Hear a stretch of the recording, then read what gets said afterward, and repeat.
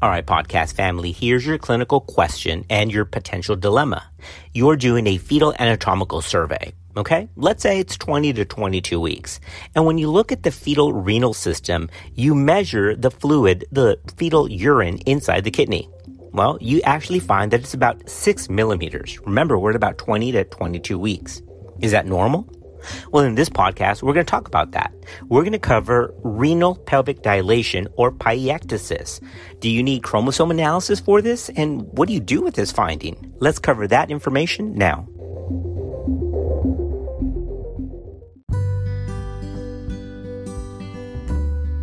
Just trying to keep everyone up to date on evidence-based practices because medicine moves fast. This is Clinical Pearls. Renal pelvic dilation refers to excessive dilation of the fetal intrarenal collecting system.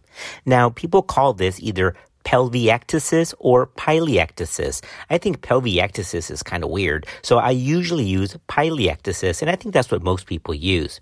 Or you could just refer to it as a descriptive term, renal pelvic dilation, and stop trying to be fancy. All right. Well, either way, fetal urinary tract dilation is defined as the anterior-posterior renal pelvis diameter of greater than 4 millimeters between 16 and 27 weeks of gestation and greater than 7 millimeters at greater than or equal to 28 weeks of gestation. So remember those numbers. So let's do that in reverse, okay? Because that's mild urinary tract dilation. In other words, what's normal is an anterior-posterior renal pelvis diameter less than 4 millimeters between 16 and 27 weeks and less than 7 millimeters at greater than or equal to 28 weeks. So anything greater than that is defined as fetal urinary tract dilation. So when we're talking about fetal renal pelvic dilation, remember that there's two different times here, between 16 and 27 weeks. And the reason that it starts at 16 is because that's really when you can start measuring that fetal renal pelvic area. Otherwise, it's just too small and you can't really get a measurement. So it's between 16 and 27 weeks and then greater than 28 weeks. So in both of those camps, fetal pelvic dilation is broken up into either mild, moderate, or severe findings. Between 16 and 27 weeks, severe renal pelvic dilation is greater than 10 millimeters. And greater than 28 weeks, because it's a bigger system, it's greater than 15 millimeters, which defines severe dilation. Here's how to measure this correctly. Proper caliper placement occurs at the interior margin of the renal parenchyma, measuring across the widest portion of the fluid-containing renal pelvis. Renal pelvic dilation can also be assessed in a coronal plane, which aids in the identification of chaliectasis. Additional ultrasound findings that contribute to prognosis and that should be reported with a finding of renal pelvic dilation include those indicative of associated congenital anomalies of the kidney and anything else that affects the urinary tract. These are called CAKUT, or the Cadet phenomenon. These are congenital anomalies of the kidney and urinary tract, or CAKUT. Another thing to look for is peripheral calleal dilation, abnormal appearances of the renal parenchyma, and any dilated ureters that could point to hydronephrosis in addition to dilated renal pelvises. Okay, so what are we supposed to do if we find this? Well, we're supposed to look for any other associated abnormalities. Although mild fetal pelviectasis is most often incidental and is typically benign, it's a common and nonspecific finding that can also be associated with some genetic and some structural abnormalities.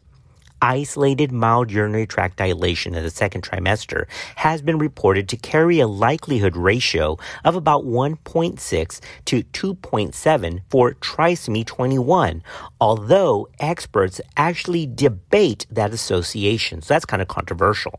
So remember, it's always a good idea that if you find this as an isolated finding, number one, reassurance of the parents is key, but also don't forget to check back to see if they had some aneuploidy screening.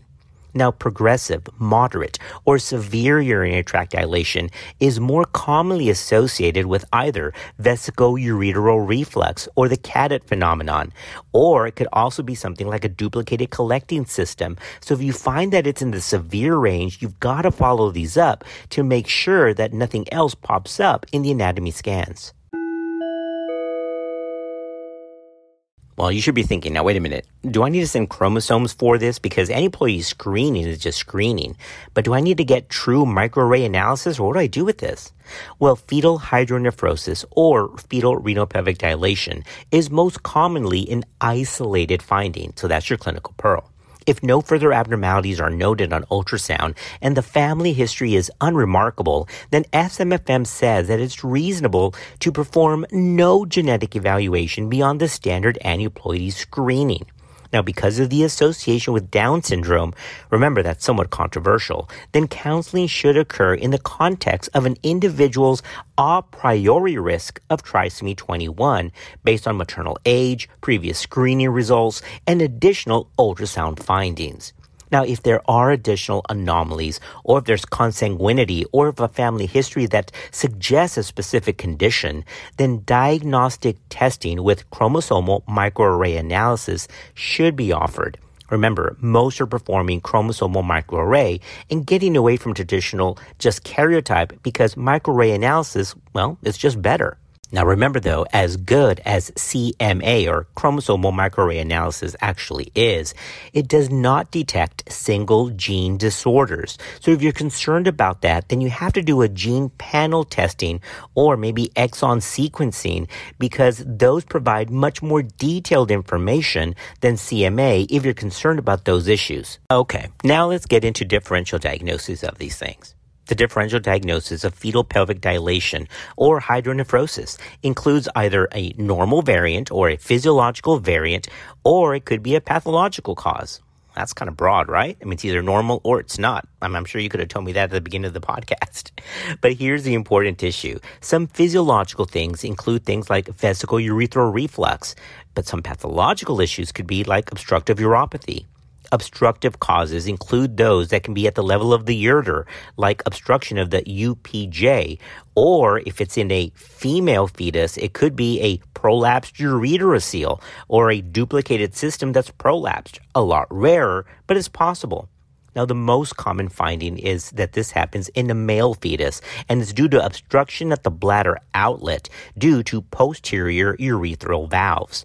Now, this occurs, again, mainly in males, and it can also be associated with a keyhole-shaped bladder. So, again, if you have fetal pelvic dilation and it's a boy, it's a male, then make sure to look at the bladder because if it's keyhole-shaped, then that points to posterior urethral valves. Much rarer causes of fetal urinary tract dilation include urethral atresia or megacystic microcolon and intestinal hypoperistalsis. Yeah, try saying that again. All right, let's do it. Megacystitis microcolon intestinal hypoperistalsis. That's a very rare syndrome. We're not going to get into it now, but just know that the most common things are common. Well, we're moving on. Let's get into pregnancy and delivery management. Given the high likelihood of resolution when mild urinary tract dilation is noted, especially in the second trimester, a single follow-up ultrasound in the third trimester of pregnancy at about 32 weeks is recommended. Remember, we're talking about mild cases. Normalization of the AP renal pelvic diameter suggests no further need for follow-up beyond routine OB care. But fetuses with moderate or severe urinary tract dilation and those with additional findings like the Cadott syndrome warrant closer evaluation and surveillance. This can include follow-up ultrasound at 4 to 6 week intervals or even sooner if it's indicated. Now, these patients may also benefit from prenatal consultation with a pediatric urologist or even nephrology just to come up with some postnatal plans. Timing of delivery should not be affected by the presence of hydronephrosis. Now, let's stop there for a minute because I remember during the oral boards, I asked that question once. When would you deliver a baby with fetal renal pelvic dilation? I said, it's got to be out at 34 weeks. It's 34 weeks, no question. Really? Well, where did that come from? Because that's just not the case. Remember, timing of delivery should not be affected by the presence of hydronephrosis because preterm delivery has not been demonstrated to improve outcomes. The presence of hydronephrosis should not alter the mode of delivery either. That should be based on the usual obstetrical or medical indications. And as we wrap up, a quick word about prognosis. For fetuses with mild antenatal hydronephrosis, the risk of postnatal pathology still is around 10 to 15%, but it increases around 20 to 45% and anywhere from 50 to 80% for moderate and severe hydronephrosis.